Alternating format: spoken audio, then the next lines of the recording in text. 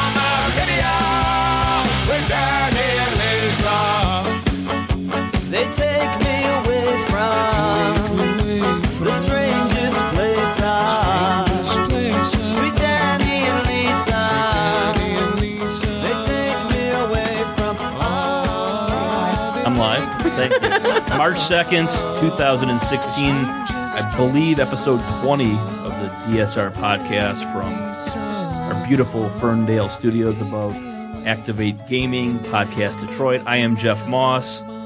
This is the Detroit Sports Rag podcast. I am joined, as always, by an absolute moron who, theater of the mind, Spiro. We're not on TV. So I'm not exactly sure why you're wearing a Scott Mitchell jersey other than just to troll everyone that you pass by, I guess, on the way in here. Hope you didn't stop by any restaurant establishments or... This is a genuine throwback, too. This is the real deal. The 75th anniversary. Yeah, it's a little Scott Mitchell. A little ratty, and yeah. That's like wearing a team, a football soccer jersey for Team Germany with the word Hitler on the back. To me, it couldn't be any worse. He had a nice season here. Oh, yeah, he was great. He was wonderful. The primary reason why Barry Sanders probably didn't win a Super Bowl, other than the owner and the coaching staff. But let's not get too distracted by your Honolulu blue and silver. No black accent, so I like that look. No black accent. And that voice you hear, believe it or not, we've caged him in. If you were listening before our show started, as I tweeted it out, every Wednesday at 4 o'clock to 5, the Red Wings alumni has a program, and they update people on the charities that the Red Wings Alumni Association are involved with, and it's obviously a worthy cause. Today, filling in for Eddie Mio, former Red Wing goalie who during the 1985-86 season had a goals against average of, a save percentage of .817. Eddie Mio. Sounds about right. Bad year, Art Regner, formerly of the Sports Doctors. Oh, my gosh, Jeff, you're going back a long way then. Formerly of 97 point, never 97, 1270, yeah. WXYT AM. I never made it to 97.1. No, because if you'd made it a couple more weeks, you'd probably still be on the air because, yes, the FM didn't hurt that radio station. Right, exactly. And we had been rumored to, been begging to go to FM for a while. I can remember going in and talking to Dan Zampillo about it. And, certainly we were deathly afraid at that time that DFN would get a clue and go to 106 or whatever their WWW. Yeah, and move to go to FM Talk, because we were convinced in the business at that time that whomever would go to FM so you could hear it between DFN and 1270 would get a leg up on the competition and probably do very, very well. And especially since XYT still had the teams as well, or at least the Tigers and the Wings at that point. Yeah, I mean, at the time, people forget, but Stoney and Wojo had been dominating afternoon drive for a decade. Yes, no question. They were 1270 basically hired the equivalent of a dream team to go against them in Kirk Gibson, Gary Danielson, who is now the number one college football commentator on CBS, right, the SEC. He and Vern Lundquist, they're the team. Gibby, who is one of the heroes of this town, and Eli Zaret, who at that time was a very popular broadcasting name, and they couldn't do anything. Right, they couldn't, but it was weird because sometimes Gibby could show up, sometimes he couldn't, and it was there wasn't a consistency on that show that I think that they would have liked to have been, and it's really tough. They always say that the toughest thing is, the first guy in is always going to win. And that was DFN. And at that time, Gregor was still there, Henson and, Jamie, and they had a pretty good lineup. When I left to essentially take the Red Wing job, because that's what I wanted to do. When I left and they teamed me with Doug there for a while, Doug Karsh, who, I'm friends with. I knew Doug, for his years in Ann Arbor, but Terry soon followed. Terry Foster, I know your good buddy there. We'll get to that in a second. Terry Foster. It's very odd that you're here today for a number of reasons. Terry Foster and Pat Caputo left. I mean, so some of the guys started to follow me over there, right. And I'm still really good friends with Caputo, and I taught Patrick is I have never, and I will say this, when people meet me, they ask me either about the Lions or they'll ask me about the Wings and Michigan. But when they ask me about a air personality or someone I've worked with, or the 9 out of 10 times, and I'm not exaggerating, the person they ask me about is Pat Caputo. Wow. They'll say, "What is Pat Caputo like?" What's with that guy? And they don't. What's that guy? And I've told Patrick this because they don't really like him. No, right, exactly. I mean? Not exactly a popular And I know figure. him so well, and I really do like him. He's really a nice guy. He really is.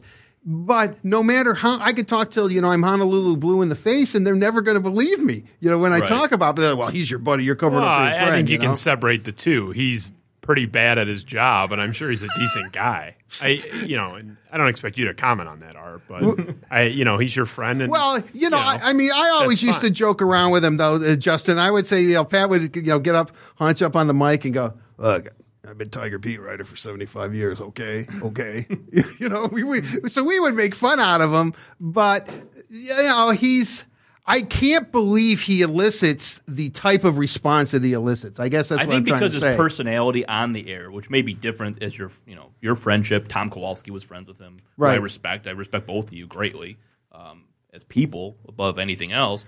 But it seems like his persona on the air is one that I know everything and nobody else is going to tell me anything. And he treats Fithian like a little bitch. I mean, he just... Well, I'm with him on that. Well, I understand, but good for Pat on that. But his personality is grating on the radio. I mean, that's why people don't like him. And I think, there's certain people that can get away with that if they happen to be right most of the time. But the problem is Pat has that bad balance of that's his persona and he's wrong all the time. Right. This is a guy who decried the Doug Fister trade, the first one that brought him to Detroit, based on his one loss record. 3-12, he 3-12. Well, right, because of with a Mariner team. But Seattle was horrible. I mean, right. Yeah, right. I mean, all of his advanced stats were great. Right, his numbers were good. If you really look at, except for the one loss, if you looked at Fister, You're a Fister slap. And I love Fister. You got three great. So do I. You got 3 great years out of Fister, and you gave up nothing. And he hated the trade solely based on the win-loss record. But the reason it's odd that just by happenstance, Art was filling in today in the studio, and then I saw him, and I asked him if he could stay here for the first segment, is because both top stories on the Detroit Sports Rag today kind of involve Art in a little bit of a Kevin Bacon 6 degrees of separation. One, we have going on the final of the DSR Worst Media Personality Tournament, the absolute final game, the Hyper Bowl matchup between Terry Foster and Drew Sharp. And Drew Sharp is just annihilating from the coronation from Jump Street, 86% to 14%. Drew Sharp is just He is what would you call it? The Goldberg. He's a locomotive. He's just a train. Yeah, he's just stampeding everyone 90%, 95%. The final matchup, which is supposed to be the best of the best, or in this case, the worst of the worst.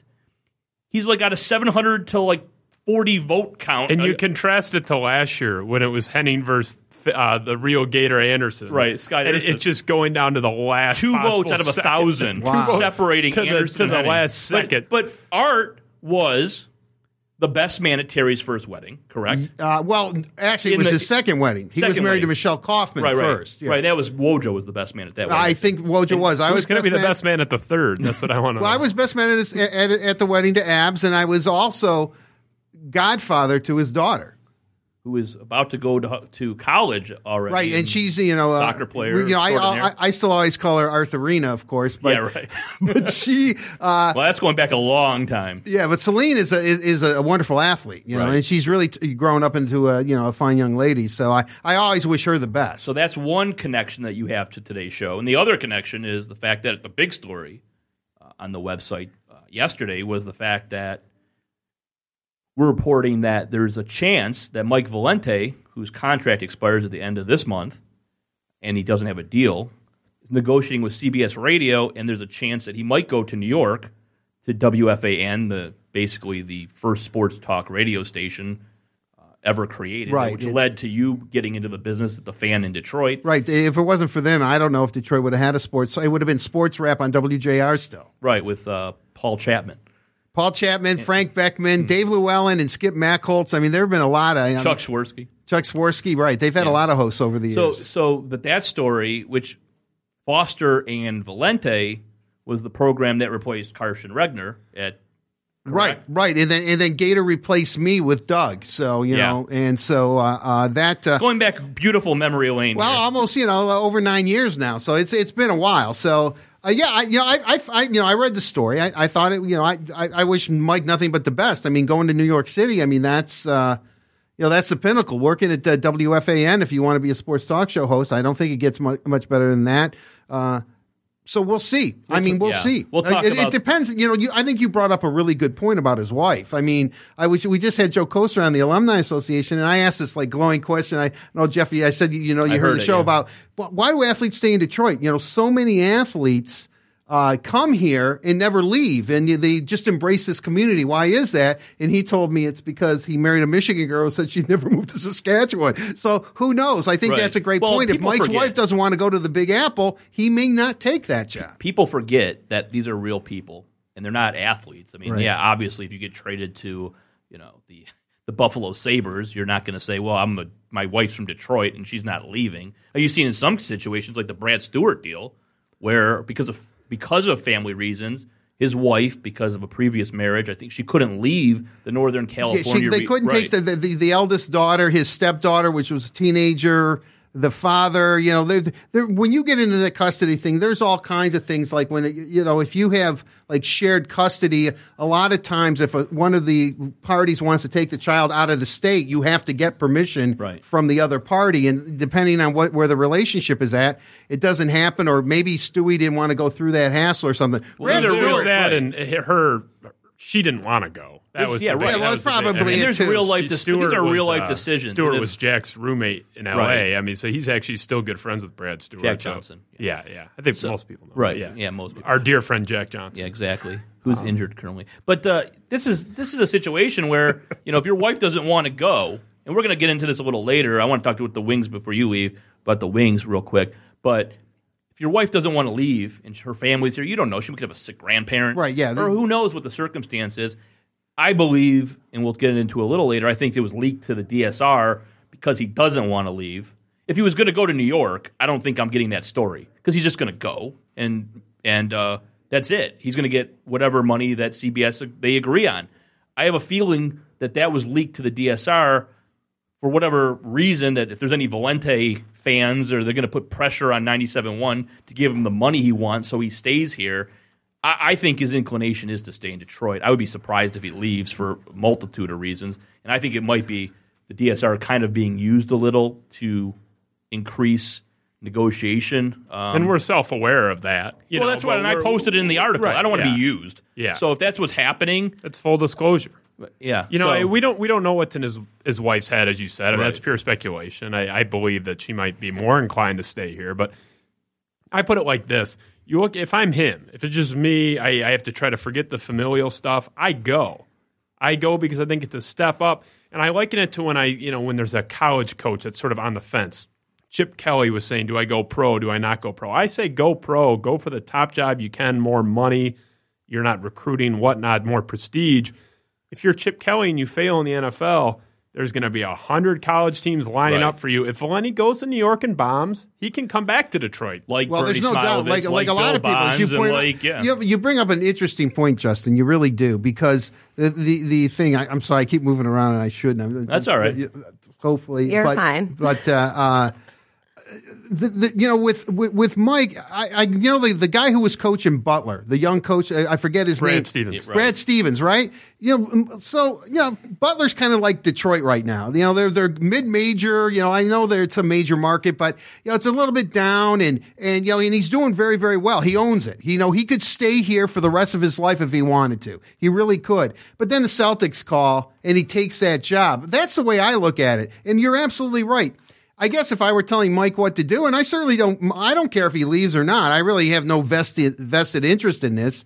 No, I think only Terry Foster does. Maybe Dr. Foster does, but you would have to. I don't know if you're in this business and you get a job to work in New York City. It would be like, do you want to be in the traveling company of Cats or something, or do you want to have a starring role on Broadway? I mean, right. I would take it. I'm with you. You take the job. You got to take that job, right? I mean, it's New York. Yeah. Well, what are you doing in this career? What are you doing? I mean, and again, you can always come back. It's New York might disappear. Detroit will never disappear. The opportunity, I mean. He might not be able to go to New York in 5-10 years. This is a golden opportunity for him. Again, and even with the fallback of replacing a legend, because the sports pope Mike Francesa, that's it. I mean, him and that Mad Dog and Mike Francesa are the two names, local sports talk radio anyway. That's it. And you're replacing a guy like Francesa, who is like universally loved on a national level. I mean, that shows, even though it's local, you can't follow on Twitter. I mean, when Katie Nolan interviewed Francesa and said, "I'm done in 2017," that became a national story in a second. He's a national figure. Replacing that guy would not be easy, especially when you basically made your bones in this town on a rivalry between Michigan and Michigan State that nobody in the Big Apple is going to care about. No, even though there's a huge Michigan alumni presence in, my fellow countrymen, yeah. Right. Well, I'll be honest. In Ann Arbor, I live in a house of, there was how many? 6? There were 7 of us. And, 5 were Jewish and 2 we happened to be Catholic at the time. And, at the time, you happened to be Catholic. Then you saw Spotlight and said, fuck that. I'm out. It was really weird because those guys got into Christmas like I wouldn't see. They love to have a Christmas tree and all this kind of stuff. But, my point being is that I look at this opportunity, and Mike, I don't know where his head's at. I haven't talked to Mike in almost 10 years. I haven't said a word to him. And so, I don't know. Again, I know I'm sounding redundant here. If you have an opportunity to go to New York, don't you take that opportunity? Don't you really?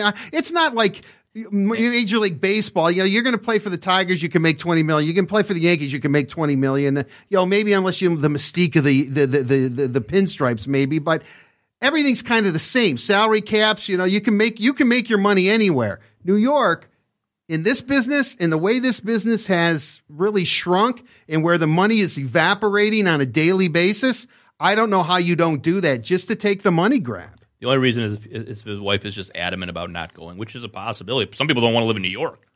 I like New York, yeah, though. I'm not saying we don't know what's going through her head. But before you go, before we end the first segment, we got to talk about the Red Wings. You and I come at it, I think, from a couple different angles. Just a little bit. Just a little. They didn't. The yin and the yang. Yeah, really. right. Yeah. Well, I mean, Art's a realist. I mean, I don't think it's not exactly like George Malik is sitting across from it's here. not Greg Krupa. Or Greg Krupa or someone like he's that. not pounding thundersticks. No, exactly. But the Red Wings, for the first time, I don't know. When was the last time the Red Wings did not make a trade at the deadline? You could probably have to go back 2 or 3 decades. They always do something. Right. I would imagine that maybe from up top, the pressure on Ken Holland to keep the playoff streak alive hasn't been as great as it was over the previous several years. I think, I was telling a friend of mine, I think the best thing for a Detroit sports fan, if you're a fan of the Tigers and Red Wings, is that Mr. Ilitch is healthy. Because he seems to be spending some money. Right. Justin Upton, the rumor has always been that, Chris isn't enamored being a sports owner. He would rather just have the casino and Little Caesars and, just get out of it completely. But certainly they're not going to sell the Wings until that arena's built where it'll jack up the price by at least $200 million. So, I think that, the worst trade was probably the Leguan deal. But I know there was a lot of pressure for them to. So you're saying a lot of pressure from up top that they had. Yeah. You know what? Here's where I've heard that Kenny has been called into the 14th floor of the Fox Theater, where the executive offices are, and has just been reamed about certain things. Or it's more important, I believe, within that organization to keep that streak alive than it is to the four of us sitting here. Right. I truly believe that because we understand how sports works. We realize that. To get, Dylan Larkin was pegged to go at 15th, and that's where he went. But if you saw Dylan Larkin play, which was amazing, I couldn't believe he was that low. You saw him, play at, for the U.S. team in the World Juniors. He was USA's best player. I mean, and today everyone said, well, he would have been a top 5 pick now. Well, yeah, but, he slotted into where to go.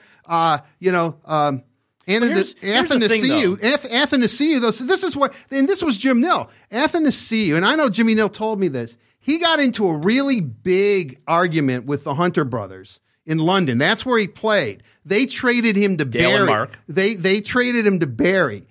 The Hunter brothers then did a character assassination on this kid. He's troubled. He's not a good personality. That was what was going on in the draft, because when the Red Wings drafted him, and I think, I watch the draft every year, and they drafted him in the 4th round, and they said, this kid has first round talent, but he couldn't get along with the Hunters. He has a problem. It's character issues.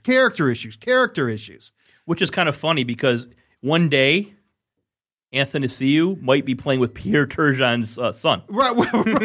Well, and what's interesting too, Jeff, is that Nill told me, because I would always go up to Jimmy Nill, I'd tell him, like Riley Sheehan, I saw him play at Notre Dame. I mean, I thought he was a great player. I thought he has a great shot, really good upside, can play defense. And I went up to Nill and I said, you got a really good player there. He goes, yeah, I know, Art. He'd laugh. He goes, that's why I drafted him. But I said the Greek kid, because my mother, I'm half Greek, and my mom's parents immigrated from Greece, and my mom spoke Greek, and half my relatives speak Greek, and so anytime there's a Greek athlete, I'm very well aware of it. They love Chris Chelios and all that kind of stuff. He's Greek too. Yeah, I know. I could tell Spiro, that name I knew right away. The nose or the name? But very mean. Sorry. But so I asked him, because he was Greek, and I knew my mom, she was still alive when they drafted him, and she'd asked me about, they got a Greek boy. So you're saying Nill was behind this? So I asked Jimmy Nill, I said, wow, this Athanasiou guy or whatever, I couldn't pronounce it then, I can't pronounce it now, I guess. I asked him, I said, why did you get him? Is this Greek kid any good? Because I always call him the Greek kid. And he said, Art, we were looking at our draft board. When I saw that he was still available, I thought it was the 3rd round. I guess it was the 4th round. I told our guys, I don't care who we have next on our board, we're drafting him. Right. And they did. And that's the thing that kind of has scared me for the last few years. I've always thought that between Jim Nill and Håkan Andersson, right, that's how this team was built in the draft. And if you look at what Ken Holland's done, and this is why I've been bashing Ken Holland since basically 2011, 2 or 3 years before anyone else, is that if you look at the trades, which are almost non-existent, if you look at the free agent signings, which have been an abomination, right, It's just, and not to mention the universally panned signings of a guy like whose contract has even started in Justin Abdelkader, who he hands out $30 million to, 4.25 AAV. Good value, according to Krupa. Which was absolutely laughed at by the hockey Illuminati the minute the ink was placed on that deal. And this year you're saying, well, the pressure might not have been as great to make the playoffs, but this is what's bizarre to me. The Red Wings in the last 3 or 4 seasons are sitting on Monday or Tuesday, Monday when the deadline at 3 o'clock, probably in one of their better positions that they've been in. They're, 6 points ahead of not making the playoffs. They're right in the mix for the 2, 3, or 4. If they stay ahead of that second wild card, they avoid the Capitals in the first round. I don't think anyone in their division is very scary. You could make a case that the Red Wings right now are in the best position they've been in the last 3 or 4 years playoff-wise. I don't disagree with that, Jeff, but I do think that they probably look at it, and I think the way they are thinking it through is that if they're going to really make a run, because goal scoring's been an issue in the playoffs for forever, it seems like, for this team. 2009 in the cap era, when Ken Howland couldn't take out his checkbook and sign Luc Robitaille, Brett Hall in the same offseason and take an $80 million payroll. And we can get on. We can talk about Hossa and Franzen and all kinds of stuff. Some of their signings that they've done. But I look at it and I think that they believe truly that they've got not only a good goalie, they've got an all-star elite level goaltender, right, who has won at every level. And he Grand Rapids has never won a professional sports championship until the day Peter Mrazek arrived in town. If you look at where the Griffins were before Mrazek came, and I know it was early in the year, like 10 games in or something, he willed that team to the Calder Cup or whatever it is. And I think that they kind of look at it at this point, and it's like they're looking at it, I think, and I haven't talked to Ken recently, that it's sink or swim for Nyquist and Tatar. Datsuk was not a great playoff performer. Remember, you guys should remember, he went, 26 playoff games and didn't score a goal. I can remember the Canadian press coming up to me saying, oh, this guy sucks. He's not very good. And, look what he is today. He's going to be a Hall of Famer. But, I think they want to know, because they're not going to win the cup unless Mrazek goes on an incredible run, which he's capable of doing. But still, we're talking about winning 16 games at the NHL level as opposed to an AHL, format, playing against those teams. But what's different? The Red Wings. What's different, Art? The Red Wings are in a similar situation. I'll tell you what I think is different. Okay. The lambasting that Ken Howland has taken over the last few years, mostly national, because the Helene St. James, the Answer Khans, the Ted Kulfins, the Greg Krupas haven't said a word. They don't bash Ken Howland ever. But the national, especially the Canadian media, about the Legwand trade, giving up Kalle Jarnkrok, who's a solid performer on a Nashville Predator team, giving up Matthias Janmark, I'm probably butchering his name, for Eric Cole. I think that's what scared the hell. Holland never saw him play. That's good, right? Who, Janmark? Yeah. That's doing your due diligence. The Eric Cole guy, because he was always in Sweden. When they traded for Eric Cole, he was always in Sweden, so he relies on Anderson.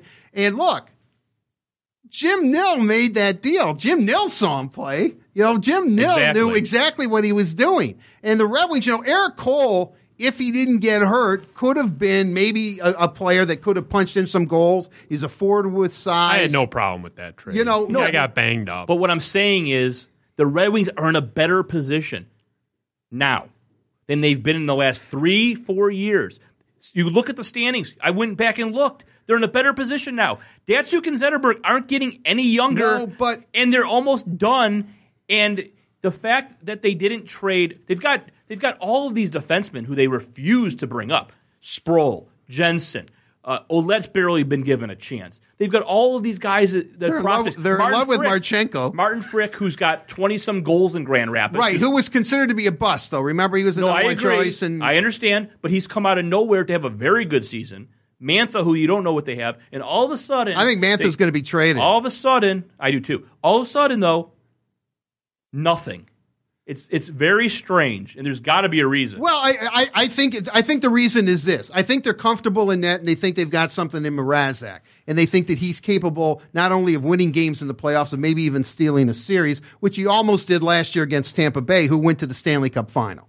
I think that they're very comfortable in net, and I think they look at it now. They want to see some of these young guys, what they can do in the playoffs, and it's a risk because. Do you think that Athanasiou drew 2 penalties the other night?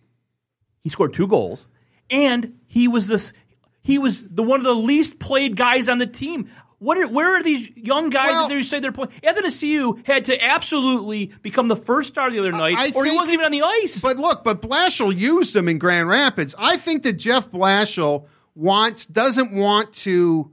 Unlike Mike Babcock, doesn't want to shake these guys' confidence right away and put them in positions where they can't compete or they don't feel like they're competing. Well, what's he done to Pulkkinen? He's probably shattered his confidence. Pulkkinen's an interesting case. I kept thinking he's hurt. I don't understand that. I really don't. Brendan Smith? The guy's been one of their top 2 or 3. I don't get why Brendan Smith was the guy they were talking about trading by all accounts. The guy was, he's under contract and it's pretty serviceable. I would say that. He's been one of the best defensemen on the team this year. Other than DeKaiser, he's been the second best. He's not playing. I like Brendan Smith. I told Blashill this summer you that got connections down there. Why is he not playing? Well, I don't know what's going on with him. I truly don't know what's going on unless they personal. Could it be something? Well, see, that's the only thing I can think of. If you look at the stats and he looks like he's having his best year as a Red Wing and he's not playing, then you got to look if something's going on off the ice. I don't know, and I hate to insinuate that because I don't know. I mean, I want to. What could it possibly be? Because it's nothing that's affecting his on-ice performance, and if it's something that's so bad, he would be suspended. Wait, hold on a second. Wasn't Brendan Smith? He got in trouble when he was at Wisconsin, and Brendan Smith didn't he give Teletubby his ID to get into the bar? Shahan? Oh, Shahan. I don't know. Wasn't it Smith who gave him the ID? That I don't know, but I will say this. I think this is what's going to happen because I know the first segment's got to be over like pretty soon. No, we're going 5 hours tonight. Yeah, I would think that the off season they're going to make some major moves. I truly believe that, and I think if Stamkos doesn't sign with Tampa, and I believe he is going to sign with Tampa. You think he's going to stay in Tampa? I think he is. Yeah. Okay. Stevie. What's he have to? But why? It's kind of like the similar situation with Ndamukong Suh. Why stay? Why not sign and risk injury? If you're going to stay in Tampa, why haven't you signed? They're going to give you the max. I mean, it's it's been no one knows what kind of negotiations going on. Although supposedly there is negotiation. If they take it to July 1st, he's going to be in Toronto. People think he's going to be in Toronto. If he goes to free agency, he's not resigning. Look at what Toronto. Yeah, well, definitely if he goes to free agency, I agree. And if that's going to happen, what Steve will probably end up doing is a day or two before July 1st. Because, you have that open period. He'll trade his rights. For a 4th rounder, but it's better than nothing, And do you think there is a chance that Red Wings can sign Stamkos? I think they would go right in there. Okay, Art. This team is a financial nightmare right now. I understand and they've got to trade Jimmy Howard, and who knows? They will trade Jimmy Howard. But it's a year too late. I would give him away. I would take a 7th round. I would have put him on waivers. They need. No one would have picked him up though. They wouldn't have picked him up because they'd have to take his salary. But so you're going to trade for him and give up a prospect? But look at the other night. I know you. Jeff. I know you. I've talked about this before. I like Jimmy Howard. Right, I think we all do. Jimmy Howard's a competitor, but look, Mrazek pulls up, with a slight growing pole, and he's in net.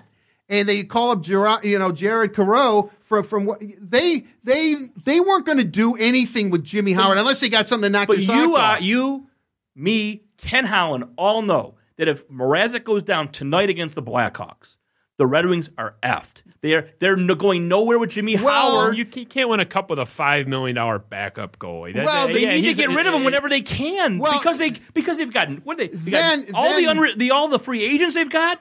I'm going to pull a Stoney here. I'm going to talk out both sides of my mouth. Then they can, but with Jimmy Howard, they can assure that their playoff streak is going to be alive. Jared Careau, they can't do that. You might as well do what the Leafs are doing. Art, I'm not sure with Howard even playing well.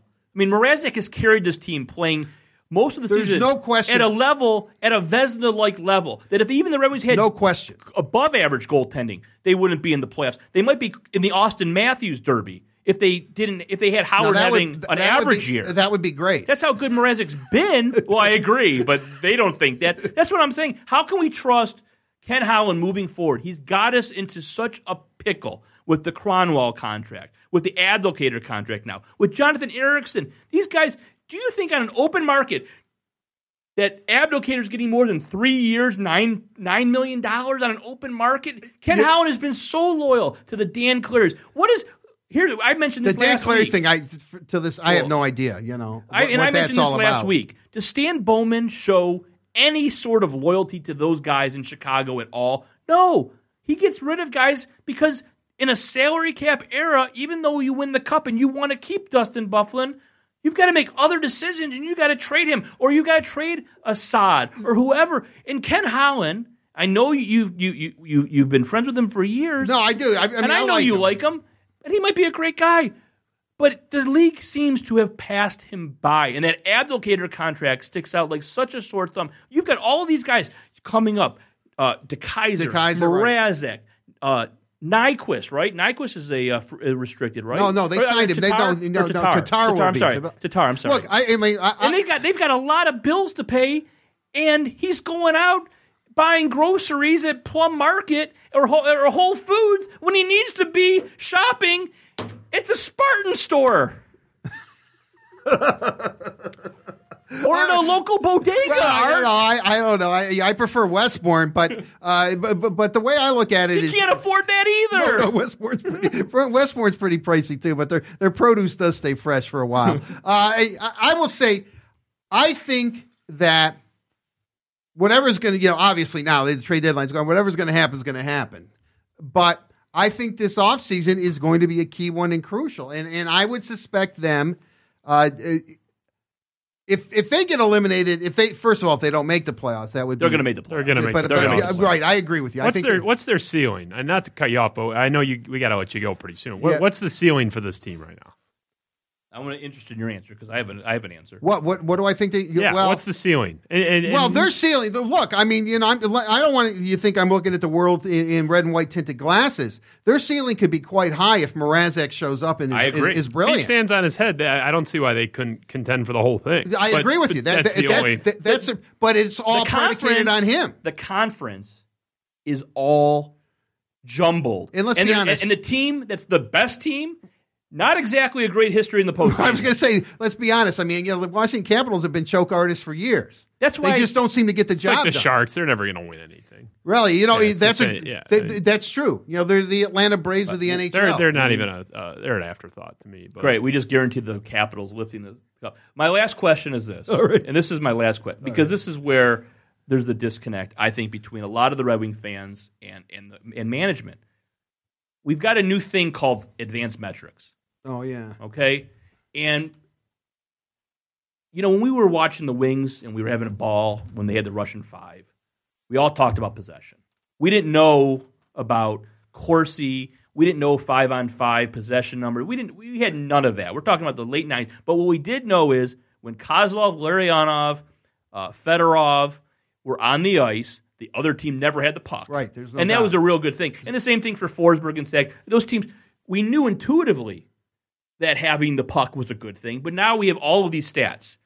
And it seems to me, Art, that like the Tigers before Al Avila became the general manager under Dave Dombrowski, the Red Wings have just completely ignored advanced analytics. It doesn't seem they even have a department. These decisions that Blashill makes, it doesn't seem like there's anyone in that organization or whatever you want to say is forward-thinking at all. And all the other Detroit sports teams now are, and I think the Red Wings are the last ones to get on the bandwagon. Well, it'll be interesting again. I mean, Ken Holland usually is pretty adaptable. You know that organization. You know everyone who works there. Right. I don't. Do they have anyone who does that I stuff? would say that Blashill knows the sciences of today, shall we say. But I think that who also knew sabermetrics and knew all that kind of stuff was Scotty Bowman. Scotty was all over that stuff before anybody. I mean, he broke it. That's he's a beautiful mind, right, man. Right, exactly. That's exactly right. I mean, he is an amazing human being. But I think that so there's nobody there. I'm not sure. I really don't know, Jeff. It doesn't I don't know. seem like I don't know if Ryan Martin is that guy or is he just a capologist? The assistant general manager now. Anderson. A lot of their guys have been here for a long, long time, and which bodes not very well that they're taking these advanced stats, and it shows on the ice. It shows on the ice when a guy like Pulkkinen and a guy like Smith, players where the advanced stats are very kind to Pulkkinen in his limited time, to Brendan Smith this year, and they're both sitting there eating popcorn next to Bob Duff and, Helene St. James. It just makes no sense. And that's the maddening thing. We're spoiled. Say you and I, if the Red Wings never win another Stanley Cup for the rest of our lives, we've had enough. No, you're right. We cannot complain. I'm not a New England. That's how all my friends say. If they don't do it again, I've seen four of them. I've seen four of them. They got to 2 other cups. We've had a lifetime of success, and I'm not complaining. I'm not a Bill Simmons New England Patriot fan saying they don't have to win, but I would like to see them run properly. Right? You'd like to see them lose the right way. Or if they're going to lose, have the best chance out there. Don't lose because of these easily correctable mistakes. Right, exactly. I think that's a reasonable request. Right, and perfect explanation. And I think that depending on how this year plays out, I think with that, remember, thing we haven't talked about is a new arena is going to be opening up soon, and I don't think they want to be tumbling down into the bottom depths of the NHL. So I would imagine, based on how this year plays out, because they finally have a goalie. Jeff, I think I've told you this before. The one thing that Ken Holland said that he always regretted in his Red Wing career, and this is several years ago now, but was that they never, after Chris Osgood, they never developed a goalie. They always had to go out and get somebody. Right. Hasek or, Mike Vernon or Joseph. They were all, they wanted. Ty Conklin. Ty Conklin, who was. Ranford. Right, Bill Ranford. That night, they made 5 deals on that when they got Ranford that day. But my point being is that I just think that at this, what they're going to have to do is, as this season plays out, they wanted to keep Howard around as an insurance policy. I know you don't agree with it, Jeff, but they did. They're going to make moves. They're going to be aggressive. They're going to have to. You're right. Because if they don't, they're going to lose to Kaiser. Someone's going to. Right. What happens if someone makes an offer sheet to Mrazek?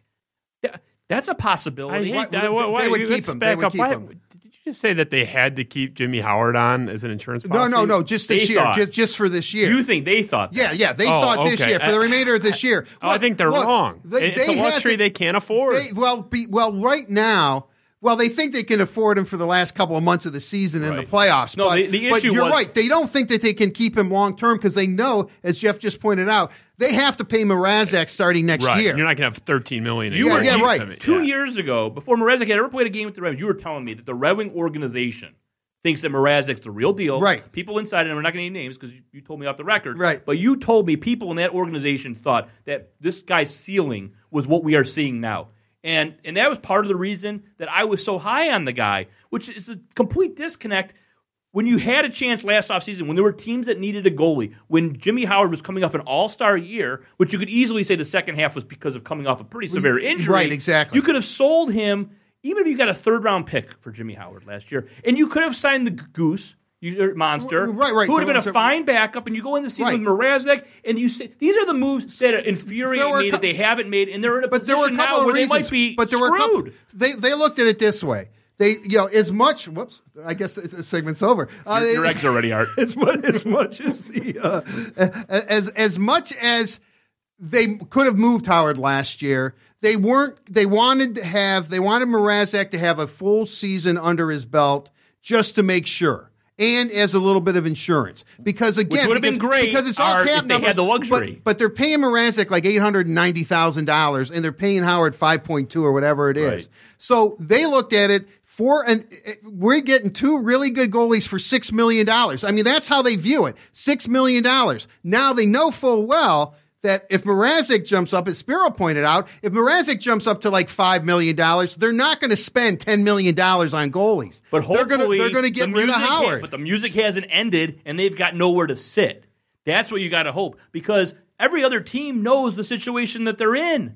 They know that they're screwed financially, and if they got to get rid of Howard... At this point, what you should hope for as a Red Wing fan is you should hope that Jimmy Howard plays the remainder of this season like he's played the last 2 games Really, no, because there's a then point to be there'll be a made. market. There'll be a market for him because see, this is what Holland always thinks. He looks at what they signed Howard for, and when you look at it and you look where he's slotted with other top goalies in the league, he's not that high. He's the 19th highest paid goalie. Right. Now. So you look at it, and he thinks in his mind, a team like he would always say the Atlanta Thrashers or something. A team in a small market will take him because he's a name player. People know who he is, and you can trade him to a lesser team that's just looking for, first of all, just looking for like a deal and to bring in a player that might be able to appease their fan base. And Jimmy Howard could be that guy. I'm not exactly sure that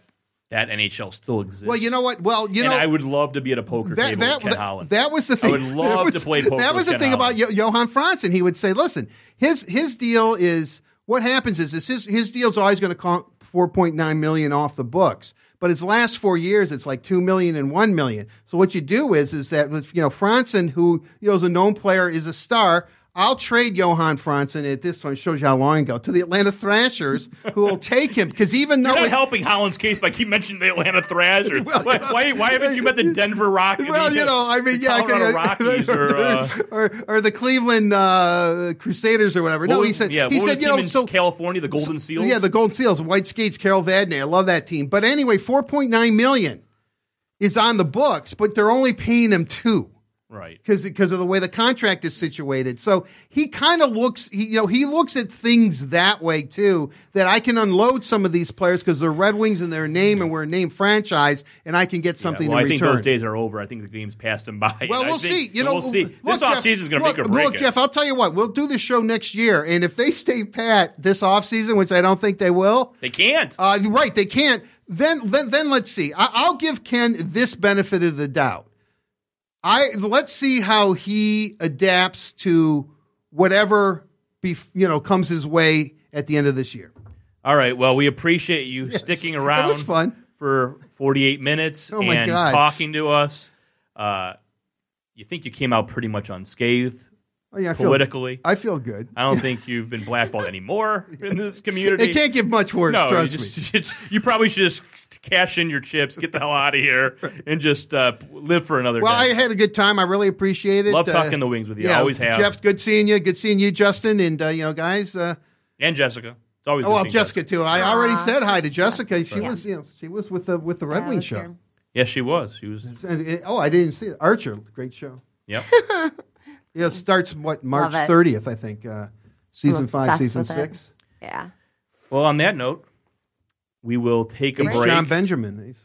I don't watch cartoons anymore. No, you don't. I'm an adult. You got to be kidding me. This is an adult cartoon. I hear it's great. Archer would be right up your alley. I do. Sparrow, you watch it? No, nope, not at all. I do hear it's great. It's hilarious. I just don't have enough time. It really is. I just got glared at. There's just not enough time to watch all my TV shows and destroy the Detroit sports media. Just not enough time. Not enough hours in the day, Art. Priorities. You certainly bear a cross there. Yeah, I do. I do. All right, we'll be back. I don't know what we're going to talk about when we come back, but it was great having one of the original sports doctors Thank you. In the studio today, and hopefully we'll be back soon. Art Regner, everyone. We will be back after this break. Thanks, Art. Thank you. This is a previously recorded episode. We are back.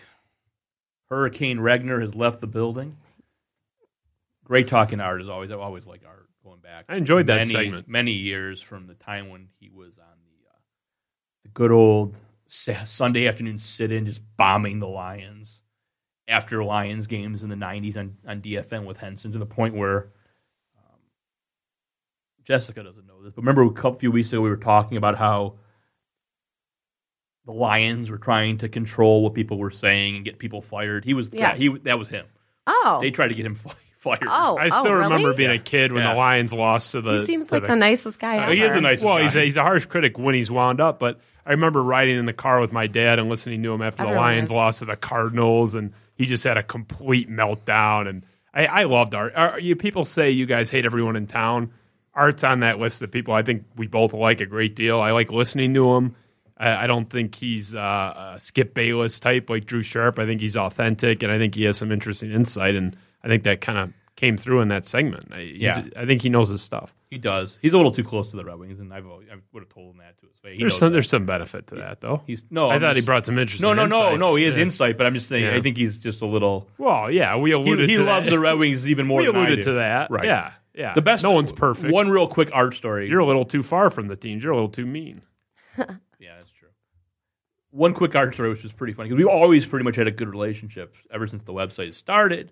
We were always on friendly terms, and he was doing this show with Karsh on XYT AM, and it was right around the time the Pistons won the title. Might have been after they won the championship, and they had the pep rally at the Palace. I don't know if you remember that, but after that pep rally, I went over to across the street. I can't remember what it was, the Post or what it was then. It's Cicerelli's now, I think, but right by where you live. Yep. So they were doing a live remote after the pep rally. So he was doing the show with Karsh. I don't think I'd ever met, but I was going over there and I was going to say hi to Art. And I figured, Doug hates me because I was calling him Ann Arbor Doug, calling him Benedict Karsh and all that crap. And I've never liked Karsh. So I figured I'm going to go over there and Karsh is going to give me death stares or, say something. Thinking that Art was just going to be happy to see me. I walk in. I think Art was on the radio still. He sees me and he starts turning red and gets off the air and starts storming toward me. I literally thought he was going to kill me. It was the scariest encounter I've ever had with anyone in the Detroit media. Rob Parker almost killed you with his car. Worse than that. At least Parker was in the car. I couldn't see bulging eye. Art was so fucking pissed. I'm like, what the hell did I do? Well, what it was that, and I didn't even know it. This is one time where I didn't even know what I had done. Valente and Foster were on in the morning, or middays at that point, because Foster had they were 10-1 back. Foster hadn't backstabbed his former best man at his wedding, Art, to take his job. So the producer, I think it was the producer for the show, who answered the phones for Valente and Foster, was a woman named Michelle. And she was dating Art, and now they're married. But I guess it was I don't know if it was nobody knew. They didn't want it out there that they were dating. And I had called up Valente's show. I wanted to get into it with Valente over a topic, and Michelle wouldn't let me on. And I had said something in an article on the DSR that Michelle didn't let me on, and she was Art's wife. I didn't say anything nasty about her. I just mentioned or girlfriend. I just mentioned she was Art's girlfriend. I didn't know this was not supposed to be talked about. And Art fucking came after me and started screaming at me at that restaurant. People to the point where everyone around was just staring, what the hell is going on? And I had to calm down. Art, I don't know what you're talking about. I didn't know this was not supposed to be talked about. How do I supposed to know? And he finally calmed down, and that was it. But that was literally the scariest thing. If you want to know when, I really wasn't afraid of Parker running me over because everything else he does in his life, I'm sure he'd have missed. So hold on, let me interject. This Regner thing was more terrifying than the time you were deeply traumatized by the 97-1 Gestapo. Well, you were brutalized to the point of a neck brace, crutches, really? A giant gash on your face, which we have documentation of. Jesus. Yeah, it was the brutal the assault Nation that of took place. Islam private security company at Grand Circus Park after opening day a few years ago. I was being a dick. I was being an asshole. Well, even for me, what? I was making fun of Terry Foster's diabetes. That was not a good look. This doesn't mean someone can. No, but it was try and bad. hit you with their I was in the car. wrong. It was stupid. But these two guys picked me up by my feet and my head. Two guys. Yeah. And there's great video of it too. Yeah, right. Oh my God. No, there's no great video. My friend damn Greg, it. I'm gullible. I got so excited. co-founder I of wanna the see site, was more worried about them dropping me than videoing The Blair me. Witch footage was more in focus. Yeah. Just unbelievable. It was horrible. Bad. It was so bad. bad. Well, I even have a camera. These guys carried me out of Grand Circus Park, running while carrying me. I'm not exactly light. Right. And dropped me in front of cops and said arrest them. Because I was I was being obnoxious, but it was a public park. You were out and about without your Jewish star. That's what happens. I don't think the two guards from the Nation of Islam, the Louis Farrakhan disciples, would have treated me any better if I was wearing a Jewish star. I do not think so. But I really should have filed a police report because they didn't. I mean, it was basically they had no legal basis to put their hands. So they on then you, they so it just when they picked me up, one of the guys like cut me. It was like a real small cut. I mean, Justin's saying it's Well, a gap. I it was a would- joke. But Jessica doesn't know. So the next we back This is then news to me. Back then we were doing a show at TV show. down a TV show in the now defunct U Detroit Cafe. Yeah, the U Detroit Cafe. We used to do a TV show. So the next episode, in Andy Kaufman-esque style, I show My idea. I show up with crutches, a neck brace, and I'm Like a Band-Aid on like a the Band-Aid on my face, and I'm like, wow. And my partner Damon Perry, who's on the radio, used to be on the radio, was like, "What the fuck are you doing?" And normally the show starts with everyone just like on the set. It starts with you like slowly crawling your way on your crutches. Right. I'm like walking Here he up. comes. Here he comes. And David's like, "What are you doing?" Then the best part was a cop walks into the bar. Just by, I mean, this was just once again, a coincidence happens. Cop walks into this bar because the U Detroit Cafe where we did it, it was a bar. And people would watch the show from the bar and the restaurant. And I start yelling at the cop, "You've got to take this report." And I got crutches and I'm wearing this neck brace saying, "These people assaulted me." And the guy's just laughing at me and like waving me off. And then he leaves but that was when they were actually running me out, carrying me out of that was pretty scary. But I still say Art when Art gets mad, His face is red. turns when red, He's red. at eyes neutral. bulging, and I'm like, and I didn't. I mean, I know what I've done to many people in the media. Like if Matt Derry came after me with a meat cleaver, I don't know. I completely understand why. You wouldn't be able to Okay, I pin it to get just it. one reason. No, but I would It'd be a understand. smorgasbord of- Right, I would understand like why he was. If Terry Foster, was coming after. Justifiable but Art, this is a homicide. guy who I've been friends with for years and on friendly terms, and he's coming after me like, oh my god, what the fuck did I do? Andre Drummond, you have a story. Well, I contemplated writing an article on this, and then I thought maybe it'll become a blog, and then I thought it's just there's not enough there to publish a story on it, and I thought I would share it here, and it's just an interesting tidbit. Certainly not a bombshell, but I found it interesting nonetheless. That I had a conversation with a very good friend of a Piston player's wife. Okay, if you can get the hold on a separation. second. A very good friend. My friend is good friends with a Piston player's wife. Okay, so I'm a couple degrees of separation from this, but I was telling him the story that happened with Andre Drummond and showed him the video that's on YouTube, which shows Drummond coming after me, being held back by Reggie Jackson and whatnot. And he said, "Oh, I know all about Dre." I said, "What do you mean you know all about Dre? What are you talking about?" The wife of this Piston player said that he likes Andre, thinks he's a nice enough guy. He's the most lazy, and this is an NBA veteran, the most lazy player he's ever played with. Doesn't put the time in the gym. Is the only guy in the team that doesn't lift, doesn't put any extra work in, and is so sensitive that Van Gundy has to tiptoe around giving any instruction regarding the free throws, and the team has little powwows on the side about how to get into his head without offending him, that they are, the exact quote was, walking on eggshells with this guy. So this isn't any bombshell because the stuff we kind of... Of course it's not. We already knew, but I thought the stuff about that he's a really lazy guy. He's not really driven. He said this guy, he's like not a mean person. He's a nice guy. The player likes him, I guess. But he's just the laziest guy on the team, laziest guy he's ever played with.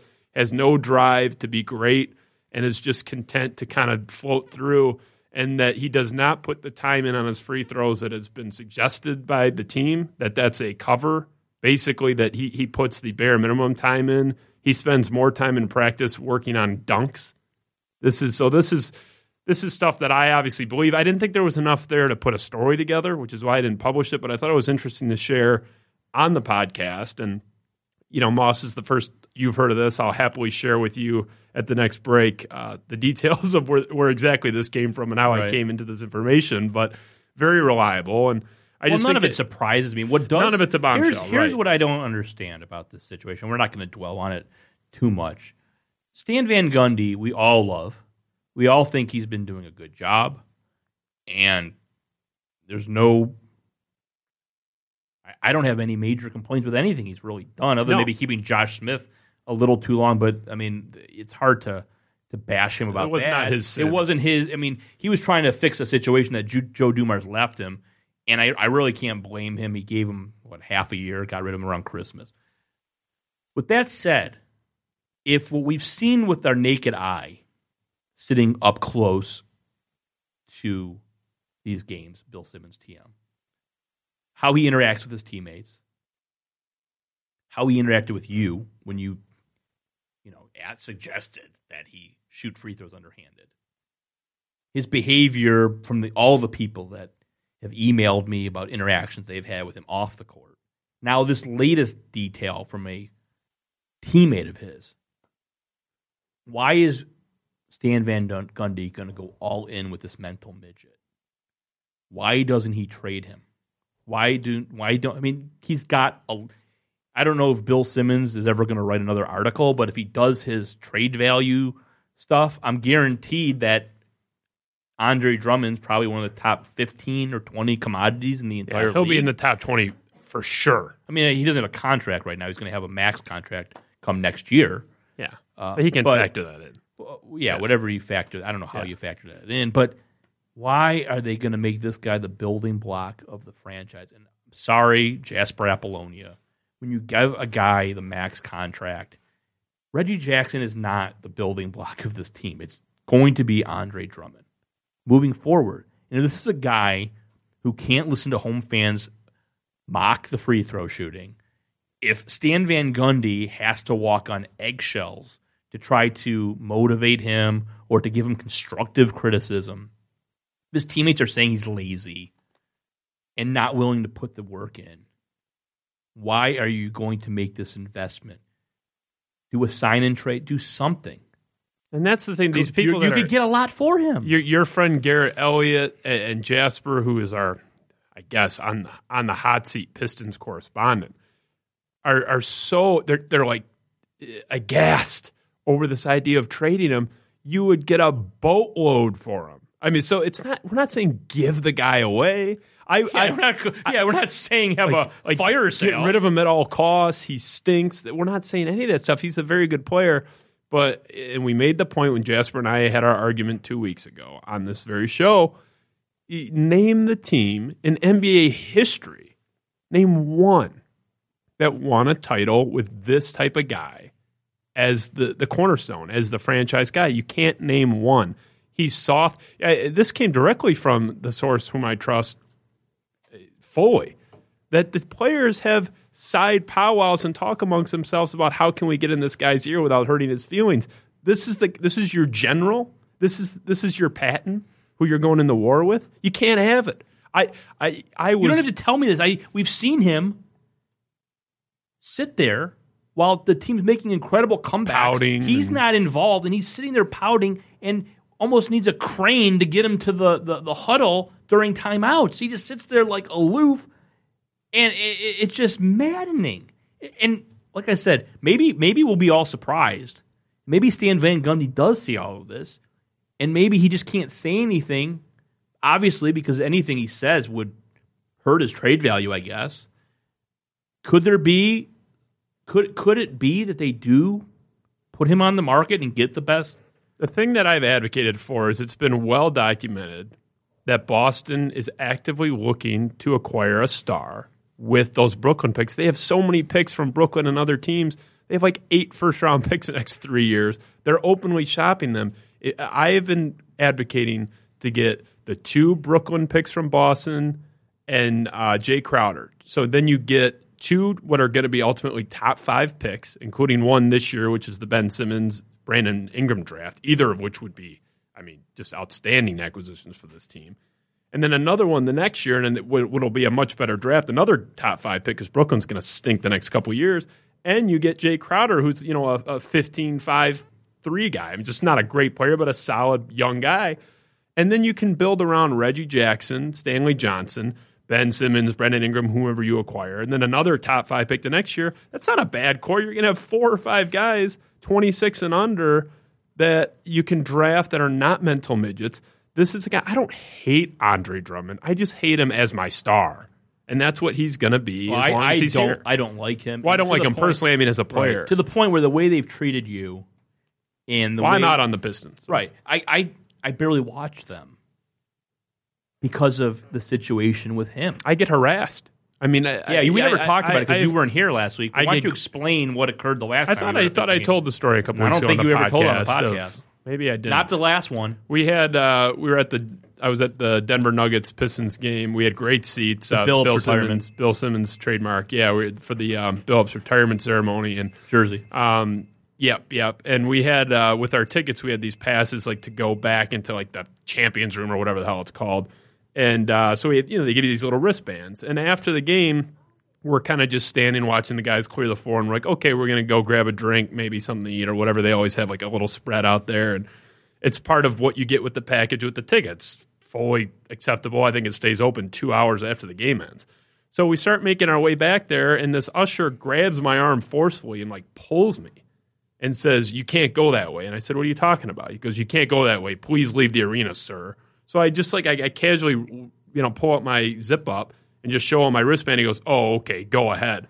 And I just kind of smiled at him. There was no apology. I mean, it was a violent grabbing my arm. Like, it didn't hurt, but like pulling me physically.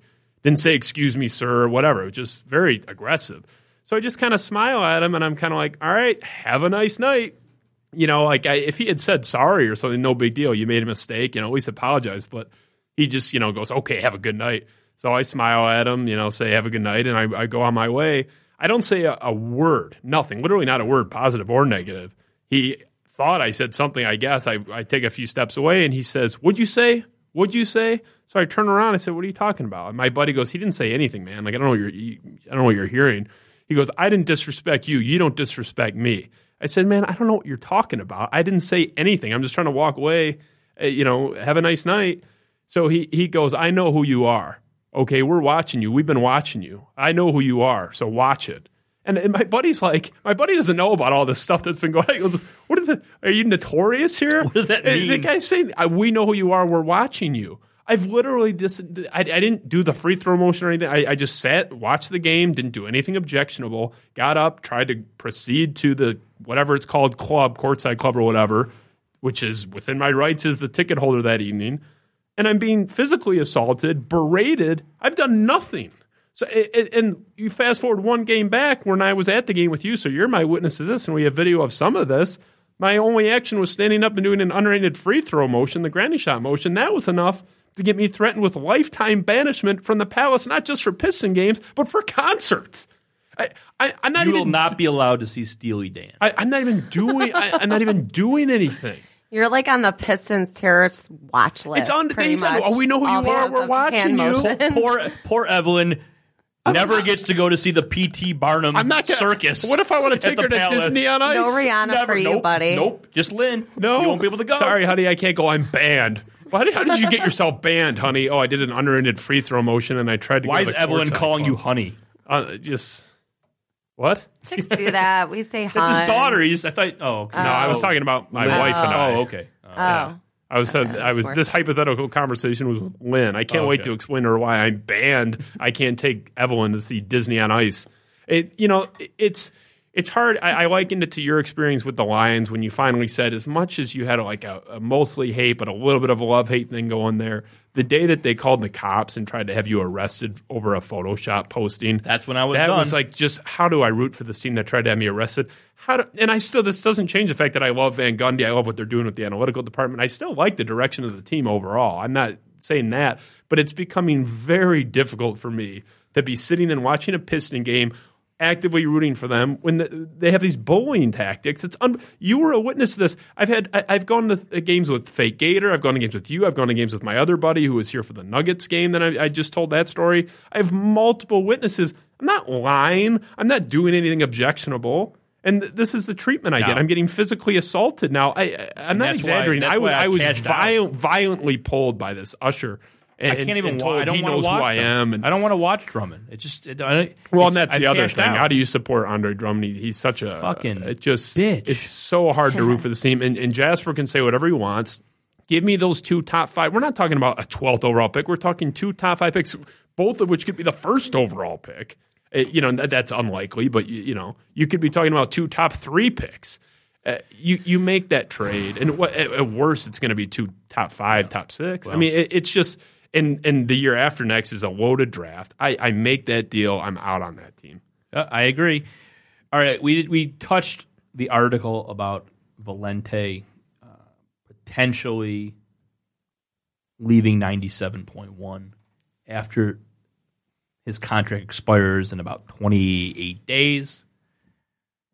He has filled in a few times on WFAN in New York, which I guess you could read into that in the last few months as an audition. And it's not really any sort of power play by Valente or his agent, Mort Meisner. It would appear all of his options are CBS-owned radio stations, either the one in Philadelphia, which they offered him a gig there, potentially New York, if you can believe the report that we posted and the leak that came out from the Valente camp. My question for you is, as I reported, my first question for you, what is your opinion on the entire story, and what's your take on it? We haven't really talked much about it. Well, I hit it with Art earlier, but I think you go if you're Valente. I think that's a no-brainer. I think if you're in a position where you can hit the peak, the apex of your profession in any given profession, you do it. And you figure out the rest later. The only exception I would really factor in is if there's some type of a health issue, if you have a kid receiving oncology treatments, God forbid, and his doctor's 2 miles away, it's whatever. I mean, stuff like that is the obvious caveat that I would throw in there. But absent of that, you take the job. And the thing that, trying to get into Mike Valente's head might be a little bit difficult, but even taking his wife out of the equation, I think he is comfortable in this bubble. He's safe. He knows he can be in this bubble forever. He's well. The guy won't even tweet. The guy hasn't tweeted in over a year because he is weak-minded. That is the point. Studio gangsta. That is the point that I'm grinding toward. Is he's comfortable and safe here. He can do his Michigan State bit, 4 months out of 12 and be cool, and often. And the thing with Valente is I actually think he would be good in New York on the air. I think if he were engaged and committed, and I think he would almost have to. It's kind of sink or swim. They're throwing him right to the Sharks there, especially replacing a legend like Mike Francesa. But I think he would do well. He'd have a year and a half to get into the market. Right. Francesa is not going anywhere. And I think 2017. Right. And they would ease him in, and that's a good point. I think that would help him a great deal. But I think if you're Valente, you take that job. Even obviously, if your wife's saying we're getting a divorce, if you take it, she's probably not that good of a spouse. To deny her husband the apex of his career. I'm good friends with an opera singer that does a lot of local stuff and is very successful locally. And he's grinding, trying to get an offer to go to the Met in New York. And that's the apex. If you get the offer to go to the Met, you go. And you don't worry about property values in New York City. You don't look at, what are the schools on the 2% chance Valente decides to have a kid someday. You just go and figure it out later. You can always come back. What I'm more curious about, honestly, just in terms of the Detroit angle is, would 97.1 take any hit? I know you've said no. I think they would. I'm not saying we'll get into that. But I want to give you my opinion because I kind of wrote the article kind of as a straight piece. I threw a couple jabs in at the end, but sure. I really didn't give a lot of my opinion because I thought the article should be kind of newsy, newsy, kind of breaking news stuff. But this is why I don't think Valente would go to New York, and I think this is being put out there because they want to put some pressure on the local CBS people to keep him here. I just don't think it's in his mentality, his personality. Not on the air where he's very brash, obviously, but his actual off-air personality where if you've read any article about him, I think the one Angelique Shingalis did a couple of years ago, look at the profile about him. The guy wants to be left alone. Basically, I think the quote is he wants to spend his off hours with his wife in their Royal Oak home with their pets. He's a very private person. Very private. Yeah. Doesn't want to be bothered. There was few years ago, there was death threats made against him, I think because of the Michigan State stuff where I think the FBI was involved, and he totally freaked out from what I've been told. I've had death threats against me, and I didn't even call the cops. I mean, I had a guy literally on Twitter say he was going to put a bullet in my head, and I think you know about that situation. Yep. And I never called the cops. And I knew who the guy was. I mean, this wasn't – it was anonymous, but it was easily tracked, and I never even called – the guy was like from Grand Rapids, that area. I never even called the cops. I just don't think he has the cojones to go to New York and be in that fishbowl. He's a big fish in a small pond here. And the fact that he has always wanted his blankie to work with, Terry Foster, which we were talking about this off the air. Terry Foster mentally is not capable of challenging Mike Valente. He's not bright enough. Valente has set up this basically straw man. It's almost like the old Alan Combs, Sean Hannity program, where they just kick Combs around. Where they're like, oh, we're going to have this token liberal on Fox News, and it was almost like the WWE where Hannity was just going to get over on him over and over. That's the relationship between Valente and Foster. Foster's the clown. At least Combs was intelligent, right? Though. Foster's the clown. He's the dummy. He's the imbecile. He's the court jester. And Valente was never going to be challenged. He's the sideshow Mel of right. Yeah, sideshow Bob was too smart. Yeah. He's the sideshow Mel. Sideshow bone chip. Okay, that's Terry Foster. And if Mike Valente was really cared about doing a great show and leaving a legacy in this town, after a year or two, he would have shed Terry Foster as the albatross that he is. And would have had someone else in that. But even a guy like Jamie Samuelson, I don't think he'd want to work with on a regular basis, because Jamie, for his bland and vanilla he's no dummy. I mean, the guy went to Northwestern. I don't agree with a lot of the things he says, but Jamie could challenge him on things. And Valente doesn't want that. Valente wants a guy who, instead of watching the Wings game tonight, or the Pistons, or the Tigers, whatever it is, he wants the guy who's watching The Bachelor. Because the guy watching The Bachelor and live tweeting it, or the dummy who goes from business to business opening up restaurants and is a mockery in this town, isn't going to be able to sit behind that microphone and go mano a mano with Valente. And Valente knows that. He wanted to be the alpha male and have a little bitch as his sidekick. And that's why I don't think it's in his personality or his makeup to go to a market like New York. And you might be right. And I do think, as I said, I think he feels very safe and comfortable in that bubble. But I'm just saying what I would do and what I think. I think right, I agree. I would too, but we're not. I'm not. But we're alpha males. Yeah. Well, you look at here's in my opinion, and you might not be the best person to bounce this off of, because as little as I listen to the Detroit media now, like the radio, you listen even less. But to me, there's no question. The best show in this town, by far, is Valente on his own. When Valente's in there, those rare days when they don't have Foster or a fill-in co-host and he's just going at it himself, that is good radio because he doesn't talk about food carts or ice fishing. He's willing to bomb callers. He's very on point. He has sharp ideas. He's very, very good. And that's the format he would be in New York predominantly. He'd be doing the Francesa thing, running the show on his own. If he had the gusto for it, if he had the stamina for it, if he had the balls for it, I actually think he would do well. But his psyche is a major concern. He might go nuts, and that's if I think he'd lose it. If Detroit has him on edge, he's had me to deal with, and I've been pretty nice to him. Yeah, but there's probably 100 Jeff Mosses in New York. In New York, they're not bloggers. They write for the New York Post. They're the mainstream and the media. New York Daily News. Yeah. The Phil Mushnicks. I mean, Donald Trump is on the cover of these papers as an orangutan on a daily basis. The whole Steve Phillips thing. I mean, you cannot keep your life personal in New York. They're going to go after you. And especially an outsider who's coming in from Detroit. And he's not a New Yorker. He's from upstate New York. Yeah. People from New York City, from Manhattan, from the 5 boroughs, people near Buffalo, These aren't the New Yorkers. You know, Valente, a lot of people think, oh, he's a brash New Yorker. The people who don't like him, the Michigan fans.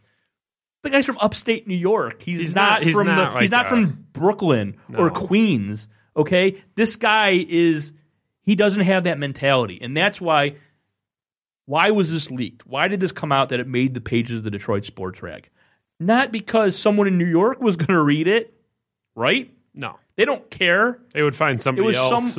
It was somebody that might care. Whatever reason, whatever's going on, if they're stalled, if you can't make any more money in Detroit and they keep telling him you've got to go to Philly, you got to go to New York if you want to make more money, I think he'll stay. And I think this is all contract negotiation because he's got no other alternative here. He's not going to 105.1. There's no chance of that happening. No, they're not going to pony up. They won't. They've already said that they're not going to pony up. And B, he'd be insane to go to that radio station. I don't care. Sinking ship. I don't care how talented you think you are. You're not going over there. That place is an abomination. And Valente probably just sits back and laughs on a daily basis at Dave Shore and Drew Sharp and what's going on over there. So he either stays at 97.1 or someone else decides to make him a cornerstone of a new sports station, which on FM, that ain't happening. So he's very limited. And that goes to the next point, which you were going to get into, the question of how does that affect 97.1 if he does leave? And we disagree, and you're a little more in tune with the numbers and the market and the fluctuations and whatnot. I'll give you that. But I find it hard to believe that Valente leaving would not leave, if not a gaping hole, at least a moderate-sized hole in their programming. I think he is a draw to the station. I do. And it's hard to argue that. And I'm not sure what you're arguing. Are you saying that Valente leaving would have zero difference or it just wouldn't be devastating? Because I agree it won't be devastating as long as they have the Tigers. I think it would be negligible. And I'll tell you why. And I'll tell you why. Wow. I'll tell you why. Because if you look at the ratings, the 25 to 54 male demographic, I've been privy to them. If you see these, not just the ratings, the raw rating, if you see the inside numbers, okay, from Arbitron, the difference in ratings through 6 a.m. to 6 p.m., the difference in ratings between Valente and Foster and a show that nobody has any respect for, McAllister and Stoney, or Doug Karsh and Scott Anderson. Yeah, Valente's the highest rated show on that station, but the difference between that show and Whale and Benedict Karsh, you wouldn't believe it's not that big of a difference. Now, let me say one more thing. I was told the other day that Scott Anderson doesn't make six figures working for that radio station. That's what I was told by a source who would know. Why would 97.1 pony up all of this money if you can just put Wojo and Jamie, and this is what I think. I think if you put Wojo and Jamie in that spot where Valente and Foster are now, okay, they go down 5% maybe. Maybe. I don't know. The most important thing to that radio station has always been their FM signal and the Detroit Tigers rights. And they just ponied up last year, outbid 105.1 at the last minute, went in there because that was what they couldn't lose. And that's why I think Mike Valente on March 2nd, when his contract expires in 3 weeks or so, is still not locked in because where is he going to go in Detroit? Nowhere. And that's what I think. And I think 97.1 knows that. I think 97.1 knows that we're putting on a show on a sports station where we never talk about sports, where we've got basically a knockoff of what's the goofball's name at Towers, Jay Towers. They've got a knockoff poor man's Jay Towers with Stoney in the morning.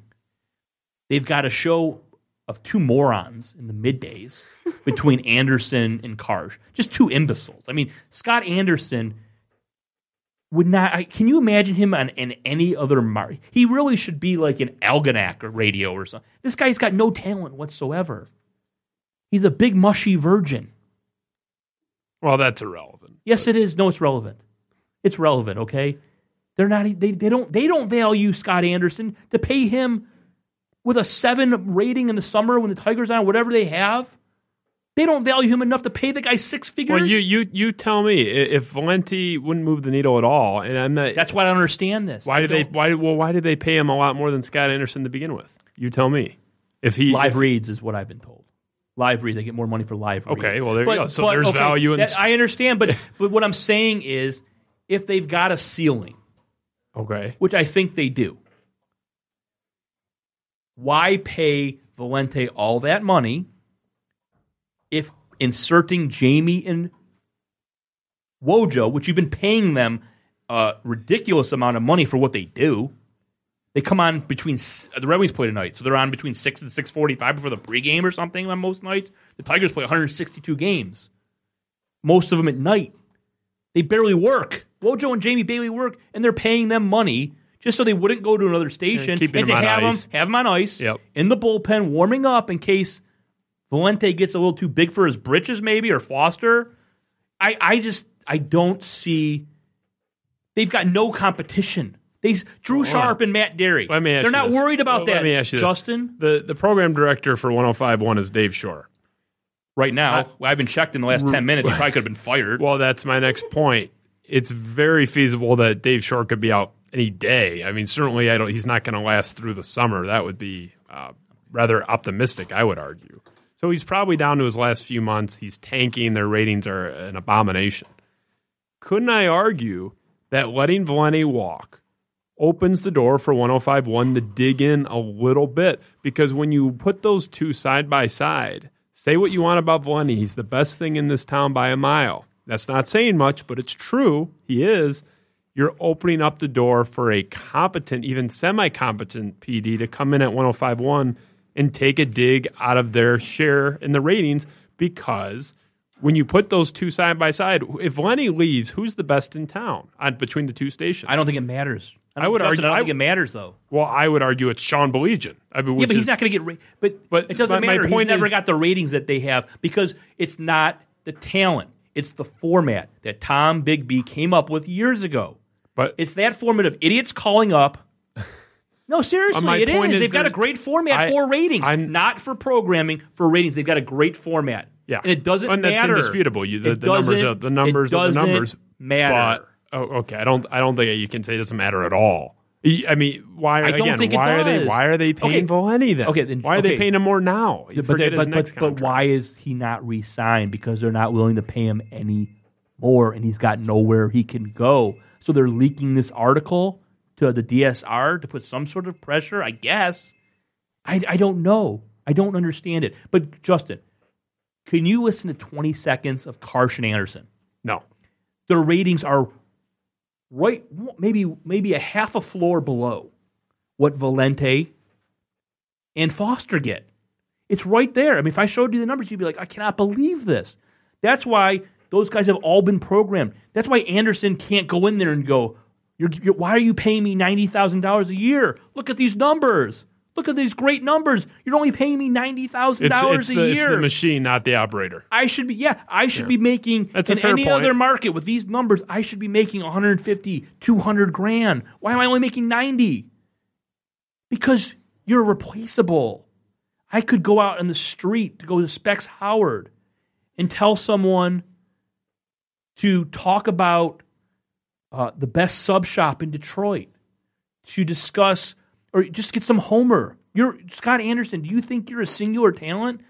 No. That's why I don't understand this whole situation and why I think Valenti is in a bad situation. He either has to leave town because he's at a ceiling salary-wise in Detroit. What do we think he makes in Detroit? If I told you the number that was leaked, you'd throw up, but I don't know if I can believe it. What is it? The number that was leaked out? Yeah. $750,000. Well, at that point, you're never going to have kids by his own admission. Well, I don't think he's in a bad spot. I don't know if that's true. I think it's less. I don't care if he makes half that. I agree. Even if he's making $250,000. If you're making $250,000 a year to do the job that he does, you're not working full time. You're talking about sports. It's really not that tough of a gig. He's never going to have kids. That's a huge expense. Are you sure of that? Well, that's what he says. Oh, I didn't know that. Yeah, he says openly he doesn't want to have kids, and his wife agrees. I mean, that was part of the discussion, I guess. And that's just what he says. I haven't talked to him personally, but that's what he said on his show repeatedly. You know, that's a nice lifestyle. So I wouldn't say he's in a bad spot. I'll just say but this. you want to get paid what you think you're worth. And that's fair. A lot of people want, we saw it's just the principle, right? We saw WDFN get really fat and sassy and rest on their laurels, and they got lazy and they got jumped largely because of the signal issue. Can't downplay that. They were on AM. And the Tigers becoming a juggernaut. Right. And those are the two biggest reasons. And I wouldn't dispute that, but I would just say if 105.1 gets a competent PD in and can change the format to a 97.1 type format, but with a little better talent, I'm always wary of letting talent go. If I'm 97.1, I'm not saying it would be the death knell. I think as long as they have the Tigers, they'll be okay. I don't think there would be a negligible difference. I think there'd be a weakening of the brand, so to speak. But, I don't think we're even going to find out because I think Valenti's going to retire here. But that's what I think. What would happen to Terry Foster if Valenti's gone? Because you're saying Valenti's not even going to move the needle negatively if he's gone. Couldn't I argue they'll just plug Foster in and let him go? I mean, well, what I've been told is, they could do that. But what I've been told is that if Valente would take the job in New York or another market, Philadelphia, whatever it is, that Foster's gone from that show. That he's not going to be on the PM Drive. That they're going to promote Jamie Samuelson and Wojo, and that'd be which would be absolutely unbelievable. Can you imagine what Terry Foster must be? He must be going home every night just praying that Valente stays. He owes his whole career. He owes his whole career. He just lost his gig at the Detroit News. Yep. And basically said, look, I got to take 97.1's got to be my preference. I can't do the Pistons beat. 97.1's my number one gig. Now, if Valente goes to New York and he's got a contract. I don't know how long his contract is, but he's really screwed. If he's signed for 4 years, he's good for at least 4 years. No, but I don't think it is. He's just screwed. Yeah. I don't think they gave him a long-term deal because they probably wanted to see what they were going to do, what Valente was going to do. And he has no leverage anyway. What's he going to do? There's nobody. He's there by himself. That show is absolute. That's the worst show in town. I'd rather listen to Carson Anderson than Foster on his right, because at least they're professional broadcasters. Right. You can't even Foster can't do the basics of the show. He's like Anthony Fennick writing an article. Which do you want to get into that the last few minutes of the show? Yeah, why not? You want to get into the tournament? Well, let's hit on it for a minute. What is there really to say? You are refusing to reveal any aspects of the inevitable Drew Sharp Trophy presentation. Is there anything you can tell us? I know what it is. Is there anything you can tell the audience about how this is going to go down? Well, all I will say is that it might not be right away. It could be right away. We have to bide our time. We might have to bide our time. It took like 6 months for. But I will say, would you agree if what our plan is, it would be the best trophy delivery ever? Yeah, the biggest dagger, and I don't think we'd ever be able to match it. It would. No. There would be an extra, and it would disarm his ability to handle it the way he would sort of organically want to. It would be soul crushing. It would be soul crushing, and it would put him in such a lose situation. He couldn't handle it well. Like, is he really gonna? I can't give it away, but we know he's gonna win. That's done. There is a component of this presentation that we need someone's complicity to go along with this, and if we get it, I think it'll be a major dagger through the heart of Drew Sharp. It would be awful. And oh my Lord. But this is the thing, and what we've been talking about for years. We've been doing this since 2012. And Foster has never made a deep run. He got to the fucked up four one time. Drew Sharp. Yeah. He got to the fucked up four one time and then got annihilated in that next round. He's never been a threat to win it all because people thought that he was going to want to win it. Why vote for a guy who's a troll, who basically is eliciting a response from you? And by voting him to win the tournament is exactly the payoff that he wants. Yeah, you're feeding the beast. Skip Bayless. Like, I'm really upset that Deadspin voted me the most hated talking head. He'd love it. And Foster would have loved it. Or, excuse me, Sharp. I cannot believe I keep doing that. Sharp would have loved it. He doesn't love it now. And we're trying to do a live remote opening day, trying to work the logistics of that out. I think that would be great if we get a bar to do the show live on opening day. With the signs that you've procured. Yes. You want to go into that? No. Or do you want to wait? No. Okay. I want to save that one. All right, we'll save that. Yeah. But put the that whole on thing the back burner. the whole thing opening day could be a spectacle. And I'll come out right now and say to Drew Sharp, it might happen opening day if you were at a live remote. What are you going to do? You going to have fucking police and security? Well, it's definitely going to be a remote. And honestly, who's going to mess? Well, we can't get into it. No, you can't talk about it. We have a foolproof plan here. I don't like that you guys are sitting here teasing and not giving any details. We can't. We can't. Because I enjoy your pettiness. We could tell you after. I don't know. Okay, I think this awesome. is justice. I resent the term pettiness. Yeah. I'm sorry. This Justin's is going to shank me on his way out of the studio today. we are fighting for a good cause here. And I'll just say I am so happy that the voters got this right. I had maybe a small, just an ounce, a drop of fear that the public would screw this up, but they've done me proud. I'm so happy that Drew Sharp pushed through this tournament with utter dominance, really only seen before by Terry Foster in his winning year, and even he was at least resisted a little bit in the championship round. This is just Can we talk about Foster for 1 second? slaughter. Let's talk about Foster for 1 second, because this should not go unnoticed. I think it's impressive he made it this far. That's what I'm going to say. I mean, good for him. We've done this 4 times. He won the conference championship. We've done this 4 times.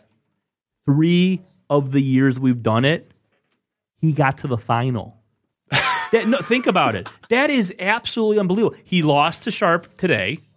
He defeated Goodshill in 2014. And the first year he lost to Rosenberg, I think.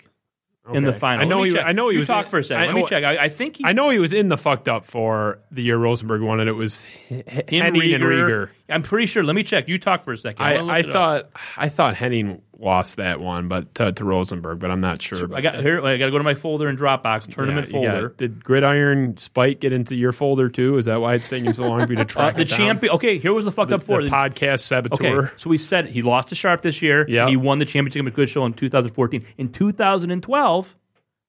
The fucked up 4 was Rosenberg, Henning, 1 matchup, Rieger, Foster. Foster beat Rieger and lost the title to Rosenberg. 3 out of 4 years. And you look at the 2 years that he lost in the final, he was up against impossible odds. Like, Rosenberg had led a crusade against Michigan football. It just embarrassed himself on a national level. Right. And Drew Sharp plagiarized. I mean, it's like he couldn't win those matches. That's what I mean. Like he ran into an absolute buzzsaw. The thing is, the Rosenberg championship was basically because of John U. Bacon's book. Right. If John Bacon doesn't even write that, Rosenberg doesn't never get wins. Yeah. Rosenberg can thank John U. Bacon for winning the first title because it came out that he's telling people he had an axe to grind. Believable, like Jim Brandstatter. Yeah. People that we were all that would never lie about this stuff. John U. Bacon's book propelled him to that, and there was no way Rosenberg was losing that year. But Foster still got to the final game. 3 out of 4 years. That is insanity. He could easily have 3 titles. If Mike Krzyzewski must be coaching Terry Foster. And the only reason he didn't get to the final and fucked up 4 in 2015 really was fatigue. That was it. The voters just had it. We gave him the title last year. He got to the final the year before, but right back after 1 year, he's back. He beat Henning. He'll be in the fucked up 4 next year. He beat Henning, man. That was shocker. To me, that was an absolute stutter. Wasn't even that close. I thought Henning was a lock to win the thing in November. As far as we were concerned, the odds coming up to the tournament November and December, right before the Sharp story hit, he was like 3-5 Henning to win it all. We kept saying, "Oh God, this is going to be a boring tournament." Why are we even going to do it? Yeah, because Henning, he had lost by 2 votes out of 1,000 to Anderson, the virginal manatee. This was his revenge tour, and he had a great year. Predicted the Tigers weren't going to sign any big free agents. He doubled down on the Jabba Chamberlain $50 million contract. Refused to admit he was wrong. He was great this year, and he still couldn't beat Foster. Come close, really, in that matchup. So the guy Foster is just. One day we'll have to give him not only the runner-up trophy. One of these years, he's going to have to get one of those like Scorsese or Lifetime Nicholson achievement. Lifetime Achievement DSR tournament. The guy's been unbelievable. I think he'll be the first 2-time winner. I think that would be my it prediction. depends. I mean, Sharp could kill someone. No, you never know. Sure, I mean, Foster might win next year. My horse for Here's next the year thing. is Fennec. Here's the I'm betting on Fennec early. Fennec is good. You just hope, this is the one thing I hope next year, and I can't believe we're already talking. This is like talking about the NFL draft for the next year, the day after the NFL draft. But I'm just hoping people don't just continue to vote for Sharp every year because of the plagiarism, and that they realize It's off the board. this is from one year to the next, and you can't consider that. But trying to tell these people that isn't that easy. That's how Rob Parker surprisingly got to the shitty 16 this Which year, is stupid. which was dumb. Yeah. But that's what happens. People still view this as a lifetime achievement type of deal when it's really supposed to be. You're only supposed to consider from the last day of the tournament to the first day of the tournament. And I'll say this: there's things that are wrong, sort of within the tournament. Within certain rounds. I don't think we've gotten the wrong winner once, though. No. I think last year either one would have been right. You could Henning or argue- Anderson. I would have no problem with Henning. I think last year there were two real worthy candidates. But I don't think there's been one year where it's like, fucking A. And, like Bill Simmons likes to talk about when he's talking about the MVP vote and who to vote for MVP. You want to think back in 10 years from now, I want to look back at who won that year and be like, yeah, that was the Dirk Nowitzki season, or that was the Stephen Curry coming out party, or whatever. When we look back at this year, you have to see Drew Sharp on that line and say, oh, yeah, that was the year Drew Sharp plagiarized. Oh, yeah, that was the year Michael Rosenberg sabotaged Michigan's football program. Whatever.